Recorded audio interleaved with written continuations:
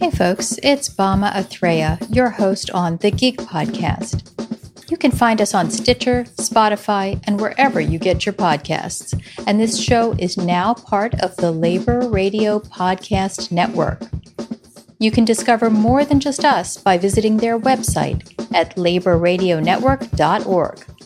The Labor Radio Network will help you find your favorite union podcast or radio show, besides this one, of course. What is the Labor Radio Podcast Network? It's a simple network of folks from around the United States. Working people keep raising their voices more and more each day and demanding better treatment from their workplaces and from their elected officials. These voices don't get heard very much on the corporate-controlled media, but the 21st century labor movement has a new way to get its message out there besides traditional media gatekeepers. Yeah, it's ironic, but we are talking about corporate-controlled social media. But we are trusting you as the gatekeepers. So plug in and get the real news. For a one-stop shop, just visit laborradionetwork.org.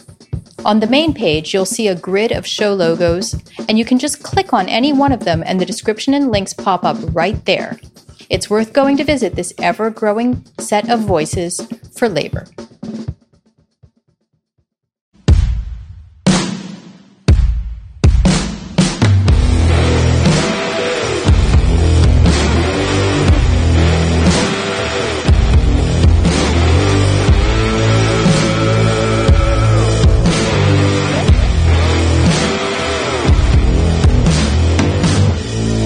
Welcome to the BCTGM Voices Project, a podcast highlighting the real people who make up our union, the bakery, confectionery, tobacco workers, and grain millers. I'm Michelle Ellis, Director of Digital Media. I will bring the work of our union to you through monthly interviews with the BCTGM's hard-working leaders, organizers, and everyday members. This is the BCTGM Voices Project.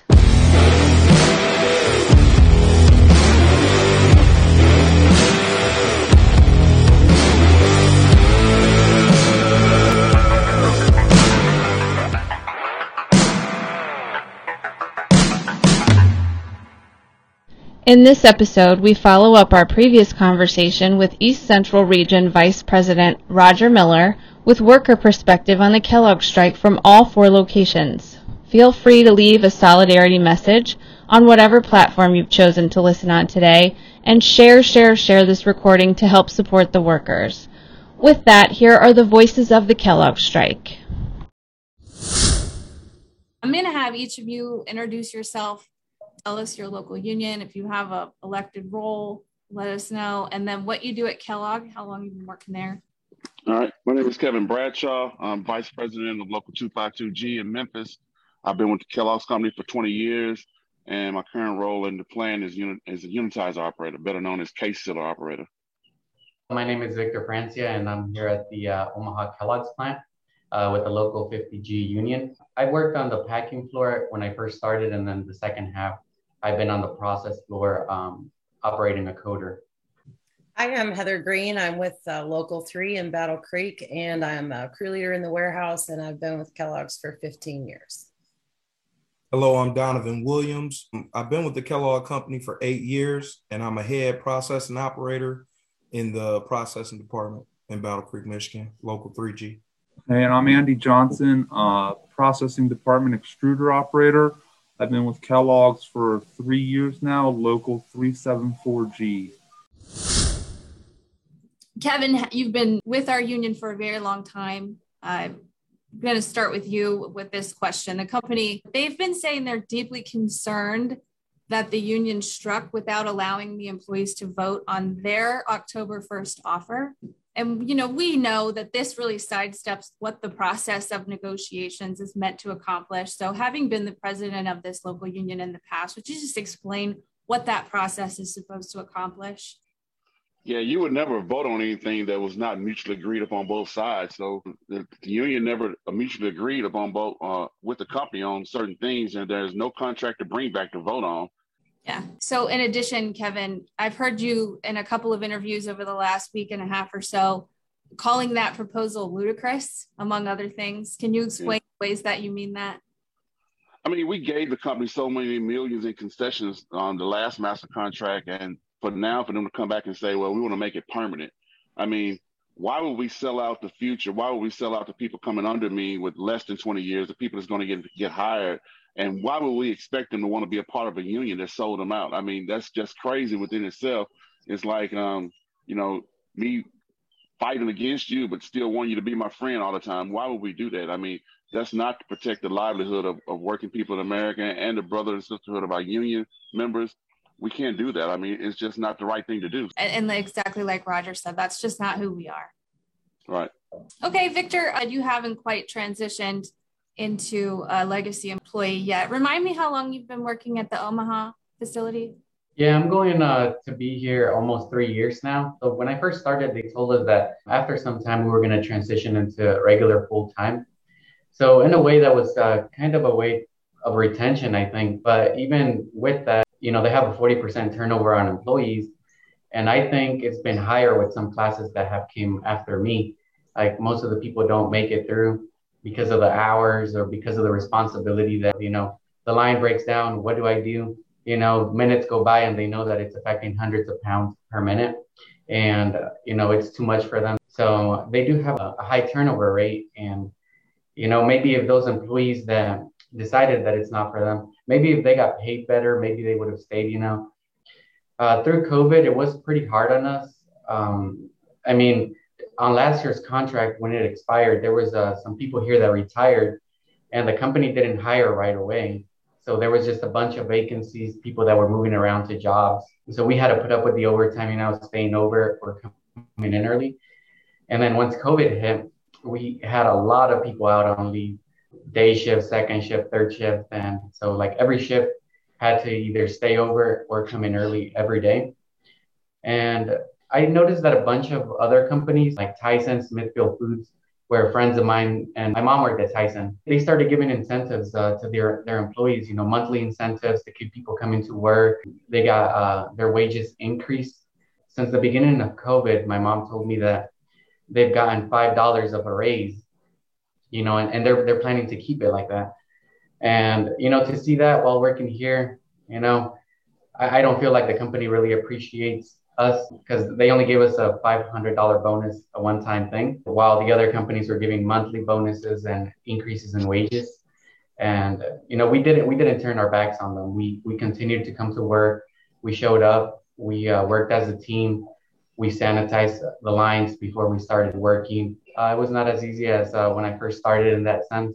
Some of us transitionals were thinking maybe this contract is going to turn out good because they were putting out pretty good profit through COVID. A lot of people were buying non-perishable foods. So they even gave their CEO a $11 million, bonus that year, along with everybody below him. So yeah, they were doing really good. And, we were hoping that with this contract, they were going to come back and give us what we deserve. So we feel like they turned their backs on us now, that it's time to show appreciation for everything that we've done.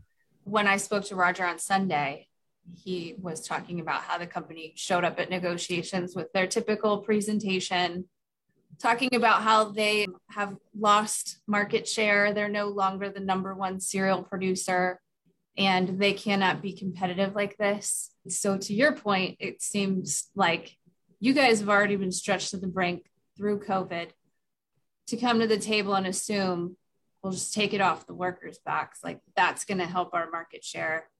It's just kind of ass backwards, for lack of a better term, it seems like.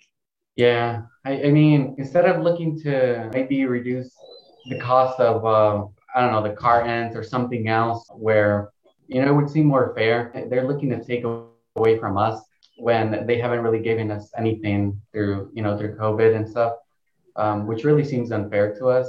He released a statement saying that he had a plan that they were going to do good before COVID, through COVID, and they even had planned that they're going to be doing good after COVID. So, that's a statement that Mr. Callahan released. And so they're prepared. I think they're just saying that now, so they can get the contract in their favor. So. Kevin, you were the president of Local 252G back when Kellogg locked the workers out in 2013. I was actually looking back yesterday on some of the communications that we put out through that fact sheets and everything. And a line that we had in the intro on this paper says Kellogg, like so many other multinational companies before them, wants cheaper disposable workers. It seems like not much has changed in 7 years. No, it's still the same. Crazy. Just want more, that's it.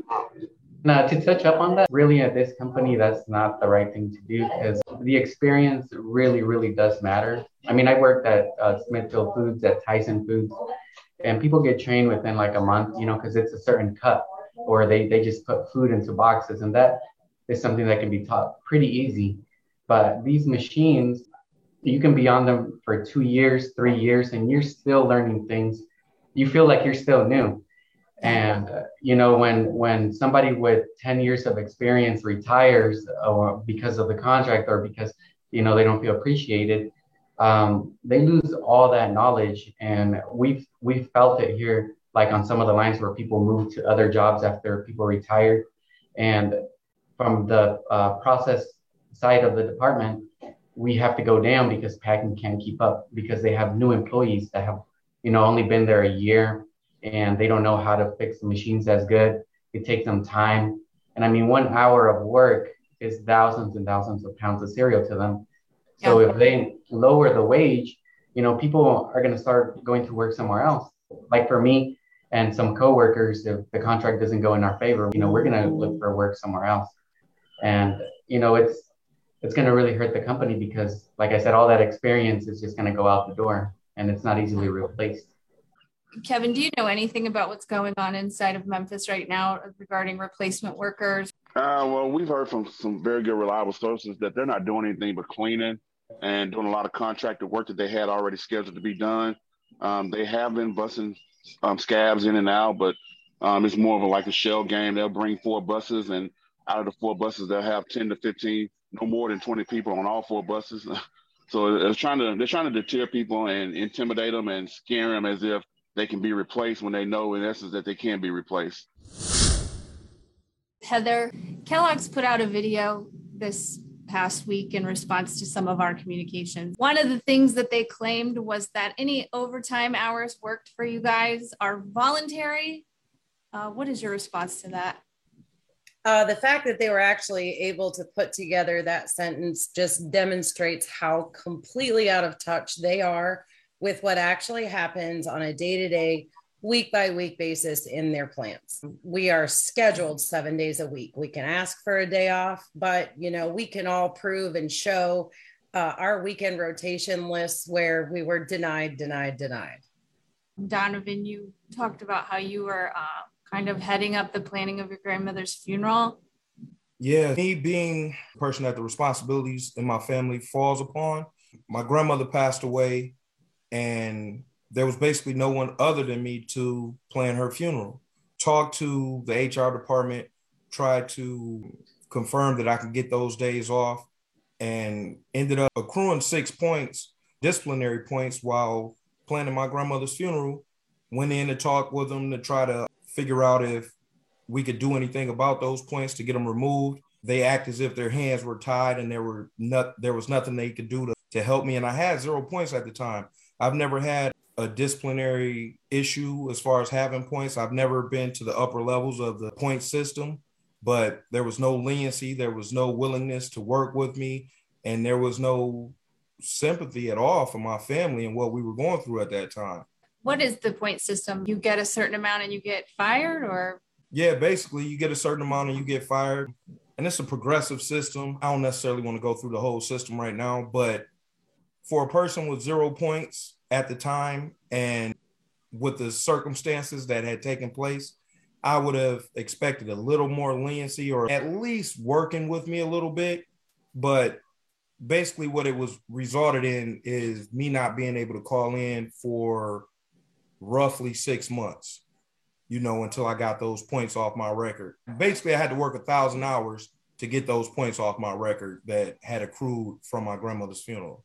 So if something else had come up, forced overtime, if you just wanted a Saturday off because you had family in town, none of that was going to be possible within that 1,000-hour time frame because of the company's unwillingness to work with me as far as taking care of that for my grandma.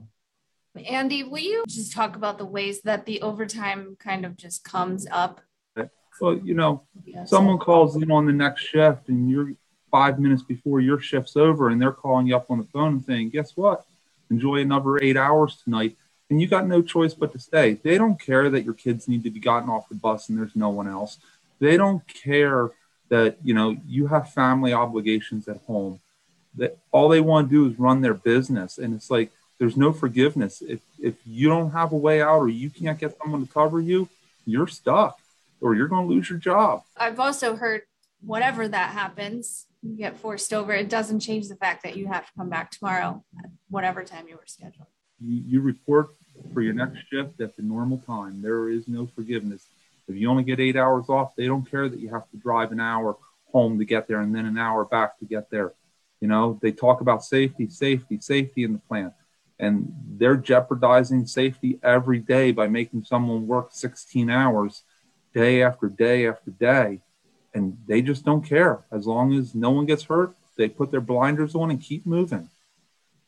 Is there any difference between this situation, whether it's legacy or transitional? Well, the transitionals get hit a lot harder than the legacy because they're late senior. And at least in Lancaster, the way the overtime's set up, if no one volunteers for it, the least senior person gets it. So, if you're bottom of the barrel on your shift, you're going to get hit almost every single day. And them saying that 90% of the overtime signed for, give me a break. We sign for overtime defensively to get what we want so that we don't get what we don't want. Andy and Donovan, you both have experience with being less than legacy, I guess I would say. Andy, you just transitioned? I was the last person in Lancaster to go over the Monday before the contract expired. Yeah. Okay. And Donovan, you transitioned after the last contract, as I understand. Correct. Me and a group of the other employees, a lot of those employees who aren't here anymore because of the job cuts the last go around. Well, can you guys just talk about the ways that causes tension inside the plant? I mean, when you're talking about you are going to get hit with the overtime in front of somebody that's been there a little bit longer, like how does that cause tension between the workforce? Well, again, you talk about the tension in the plant. You're the least senior guy and you've done 4 or 5 days of 12 or 16-hour days already, and all you want is to go home and catch up on your sleep. And they hit you for that 6th and 7th day. Well, some of the more senior people are walking out the door, and it just causes tension because, you're tired, you're angry, but that's the way it is. That's the way it's always been at Kellogg. So, you have to grit your teeth and bear it, but it ain't no fun. So on Sunday, I spoke to the lead negotiator on your guys' contract. It's our East Central Vice President, Roger Miller. And he was going through the ways that creating this permanent 2-tier situation is going to start eliminating some really important benefits. And I know that, Heather, you've been there for 15 years. Will you just talk about the ways that the legacy benefits have allowed you to raise your family care? Absolutely. I raised 3 kids. I'm a single mom. My kids are 28, 27, and 21 now. And, but by the grace of God, they're all happy and healthy. But, I have a daughter that struggled with addiction. Our benefits program helped put her through recovery program. And then my other 2 children were in sports, and it was quite a few years of sports injury after sports injury. And for me personally, what that meant was that their health care, they could receive the level of care that they needed when they needed it. And I didn't have to compromise on how much I could spend on their school clothes that year because I had an enormous deductible to meet. As a single mom, there is enough stress and worry in the world that it meant the world to me to be able to know that their care, I didn't have to worry about that. I knew that we could go to the hospital, we could go to the doctor's office, and they would be cared for. So for me personally, that is, why I came here. That's why I've stayed.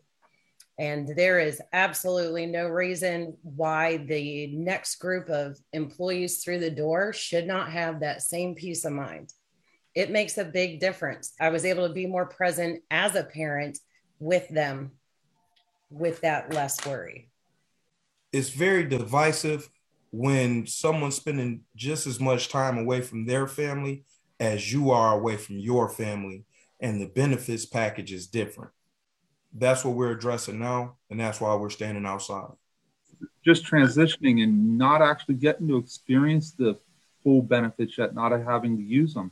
But when they told me that I transitioned over, it was tears of joy, knowing that I no longer had to worry about that $3,000 deductible that I had to meet before the medical picked up, or knowing that if my child was sick, I didn't have to decide it myself if they were sick enough to go to the doctors because, we were going to get a doctor's bill. It's like you can focus your energy on other things other than worrying about them. And for the company to say, well, we're offering these people the same good insurance that we offer our salary people. No, you should be offering your salary people the same good insurance that you offer the legacy employee, not the other way around. What do you think is leading to the just change over time where they just think that they can't give you anything like this anymore because they're losing money? Because they're greedy. That's what it all comes down to, greed at the corporate level. If they want concessions, great. When the CEO and the board of directors and all the way down to the plant director and second in charge of the plant take concessions, then come to us. But till that's going to happen, don't come to us asking for concessions. We didn't get no $11 million bonus last year. Heather, you've been pretty vocal about the union label issue. We used a quote from you on social media last week that said, removing the union label allows them to sell cereal made outside the country right next to ours with no way to differentiate.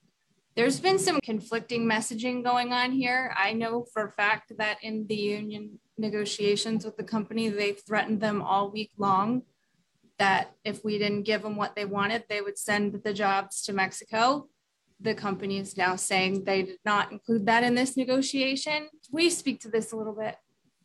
Well, I think the moving product to Mexico, the union label, their profitability, it's they are banking on the general public just not knowing. They say U.S. sales are down, but the only product on our shelves is stuff made in Mexico. If your neighbor doesn't know to look for a union logo on that box, then, they're picking up a box. Like I said, they think they're buying an American brand, doing their part to make America great. And what they don't know is that they're not.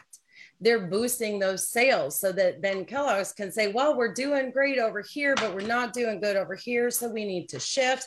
And it's like I said to you, it's making truth out of a lie. That label is critical. That's our pride on the box. That's American made on the box. And, if somebody really wants to buy the made in Mexico stuff, that's on the box too. But when you take that label off, the customer just doesn't know the difference. The made in Mexico product years ago were on the shelf in Battle Creek, Michigan, right next to the union made product, same products, right next to each other on the shelves. Why would you ever put product made somewhere else on the shelf next to Battle Creek headquarter Cereal City product? And I'm sure it happens in Lancaster, Omaha, and Memphis as well. And guys, remember, there is not a section in the grocery store shelves that has all the food made in Mexico that is being sold at a much reduced price to the consumer. Kellogg's is not passing on those labor savings because they're making it in another country for much, much cheaper. The consumer's not paying less. They're still paying full price for the same stuff that we make. So all that is doing is increasing the profits this company is making. And again, on an uneducated consumer. And that to me is just disgusting. We're talking about Kellogg today, but what's going on in the streets across the working class? We've got 1,400 Kellogg workers on strike with the BCTGM, but now we also have 10,000 with John Deere. 60,000 people in the film industry are getting ready to go on strike on Monday. 24,000 nurses at Kaiser Permanente. What do you think is going on And can you talk a little bit about the opportunity that you guys have in this moment to just really get it done, what you need from this company? Well, I think we've given as much as we can possibly give. We've invested in these companies that we work for through this pandemic. Our companies are communicating how well they're doing and how great they're doing. And what I sit down with at the end of the day is nothing but exhaustion. And, they're coming to us saying, we need you to give a little bit more. Sir, I have nothing left. And I think you can leave what we have alone and you can do a little better where you need to. They've asked too much. In general, corporations have just now stepped over that line just far enough where the working class have had enough. We now know, recognize, and believe in our personal value. We know what we bring to the table. We know who's making the cereal.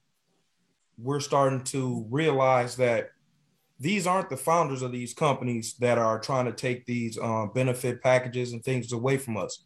Their sacrifice isn't any greater than our sacrifice.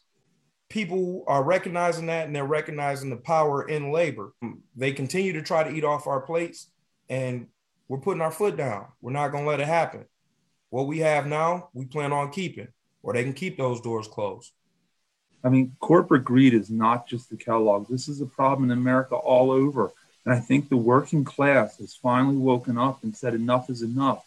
These billion-dollar companies were not made by CEOs and boards of directors. They were built off of the sweat of the working class people. We make them that money. If we don't work, there's no billion-dollar profit to line their pockets. So it's time that they share the wealth and stop saying, whoa, we can't be profitable unless you give us these concessions. Wrong. You can't have as big of a bonus if we don't give you these concessions. It's not profitability. I think if the whole world is watching and we all come together across the world in unity with labor, it shines the light on the need to organize and the need to be union. I mean, for so long, the American working man and woman have been just, settling for whatever the company is offering. This shows that we're tired of settling. I mean, the workers are tired. They're tired of being at the bottom of the hill, making CEOs and top executives millions and millions of dollars, and yet just fighting to stay alive, to stay afloat, just to get the bare essentials that you need as a working person here in the United States of America. So I think it's a great opportunity for us just to come together and stick together and fight, because when we fight together, we win together. And even us here in Omaha, the other day, somebody from a local food store, he was just, coming to see what it is like to be in a union and be part of it, because he sees how strong, and how needed it is for people to be together. And so I think it is putting out there, for other people to see that if we stick together, that's how we get things, improvements for us as employees. That sleeping giant has awoken. Amen. True. Yeah. And, we have to give solidarity to the rest of those workers who are walking out too, because it really is creating momentum in the working class, which when's the last time you guys saw that? It's been a long time. Working class. I mean, it's amazing. So I hope everybody within Kellogg and in your local union stays strong and stays together, but also realizes the power of standing with the rest of them. Let's go into the morale on the picket lines right now, how things are going. Kevin, you go ahead and start. Well, on the line here, we've had a lot of good community support from labor, from the religious community. I'm just working everyday working people. We had a lot of retirees that come out. I mean, and that's helping boost the morale with the younger people who are new, who really are learning that this is that they're making history, that they're standing against corporate greed, and that this is bigger than them. So I think once the light comes on and people see, that employees like myself, others who don't know, who see that this is bigger than them, it kind of brightens the day and gives them more motivation and zeal to keep doing what they're doing, to keep standing against corporate greed. So we've been pretty successful thus far with organizing it within the community here in the city, thanks to a lot of help from our Central Labor Council, getting the word out, and other affiliates throughout the city and the state. We had some state legislative people come out, and they're drafting letters right now of support to send in. So we're just doing what we can do here to stay mobile, stay active, and just to keep inoculating the people on what's going on and just keep the spirits going. What about there in Omaha, Victor? Oh, it's been pretty amazing. Like I've worked at other places where they had unions, but it wasn't as strong as here because the employees, it was like 50% union or 40% union. And here where we have like almost, it's like 99.9% union, we're all out there together, and I'm getting to know some coworkers more and personal, and we've had a lot of support from our community. There's people that are traveling 3 hours out here from Kansas, from other plants that have gone on strike. And it feels really good to get the support from other people. It really shows me how important it is to stick together. When you say they were coming from Kansas, do you mean that other BCTGM members? Yeah, there's some people from the Frito-Lay that they were just on strike earlier in the year. Oh, nice. Yeah, they drove out 3 hours out here to show support, stand on the picket line with us. And, it really shows me how important this is. And it just feels really good to get that kind of support. What about in Battle Creek? I got a list. We want to thank Ron Bieber, the state president for the AFL-CIO, John Bird, president of the South Central Michigan AFL. We've had so many IBEW, UAW members out here, painters, laborers, pipe fitters. Southwest Building Trades has been out. Chad Miller from the Michigan Regional Council of Carpenters. Yesterday, Teamsters DC3 Local 705S and GCC Local 135 were out on our line for a few hours. MEA President Paula Herbert, NAPN and Post Union members have been supportive. We've had some state elected officials, Jim Hadsma, who's running, Julie Rogers, Sean McCann, Terry Stabo, Stephanie Chang. Some county commissioners, Jake Smith out of Calhoun County and Rayonte Bell out of Berrien. Our local businesses have just been amazing. Richland Tree Service has been out. Frontier Farmhouse in Marshall, I want to give them just a quick little shout out. They're a local farm. They're offering meat to 3G members that need some help getting food on the table. Please go give their Facebook page a like. They've been great. And especially our community, I'm sure Andy is seeing this as well. It's every car honking, maybe 1 out of 20 or 25 that doesn't honk and wave. Our community is just driving by, dropping off pizzas, a box of donuts, a flat of water. Our community support is, it pumps up our kids. It keeps us going. It keeps us smiling and dancing and having a great time on the picket line. So I just want to say thank you to the Battle Creek community. Please keep showing up. We love seeing you, and give us a honk and a wave. Yeah, Heather's right. The community has been absolutely amazing. I mean, here in Lancaster, every day we have another union out walking with us.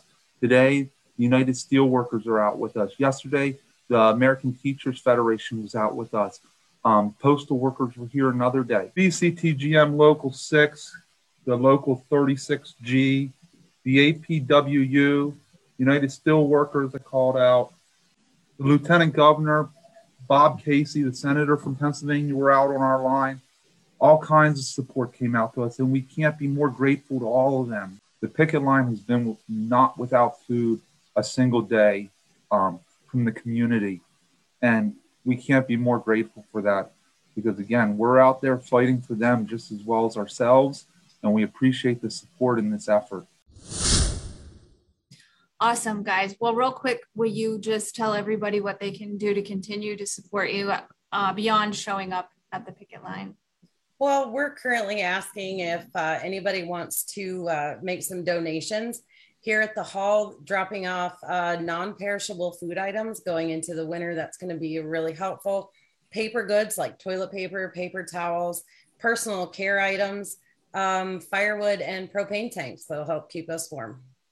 I would also like to say, if any truckers are listening to this, if you would reach out to your dispatch or to your broker and let them know that you would like to be taken off of any deliveries that are going to any of the 4 U.S. Kellogg plants, we would greatly appreciate that. If you stand with us in unity now, we'll stand with you later. Trust me, we've been standing in support of labor, and we'll always support labor.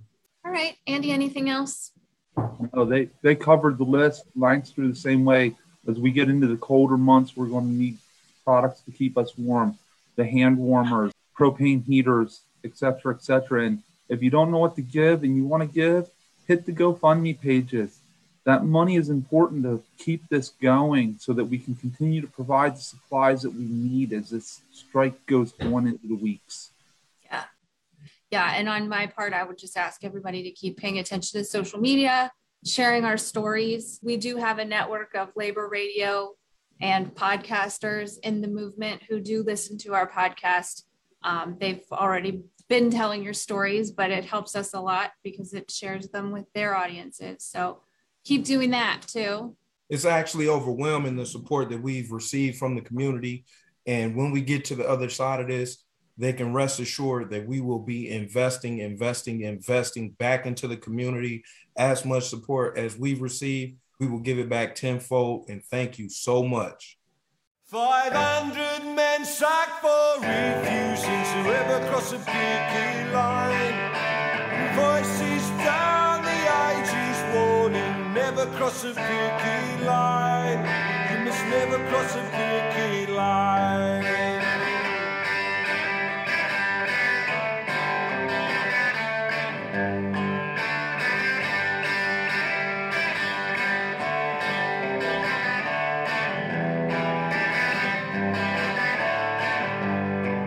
2 years gone by, but still they never ever cross a picket line.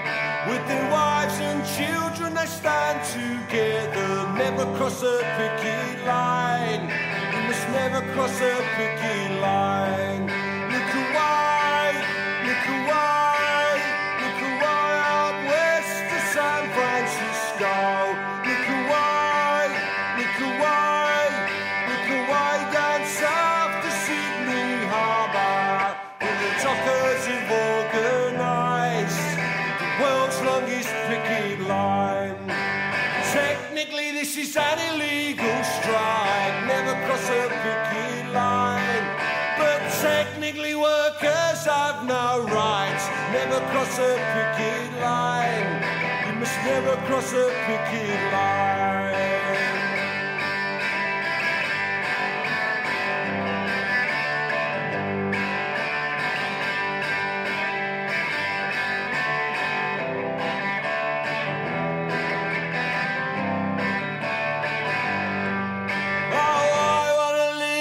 Brand new Britain, never cross a picket line, where workers' rights are enshrined and written, never cross a picket line. You must never cross a picket line. Look away, look away, look away out west to San Diego. Look away, look away, look away out east to Osaka.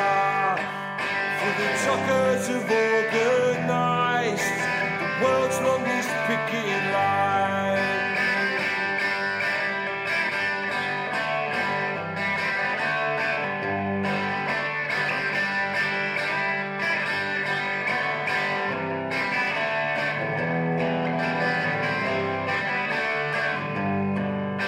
The Tories are gone, but there's no improvement. Never cross a picket line.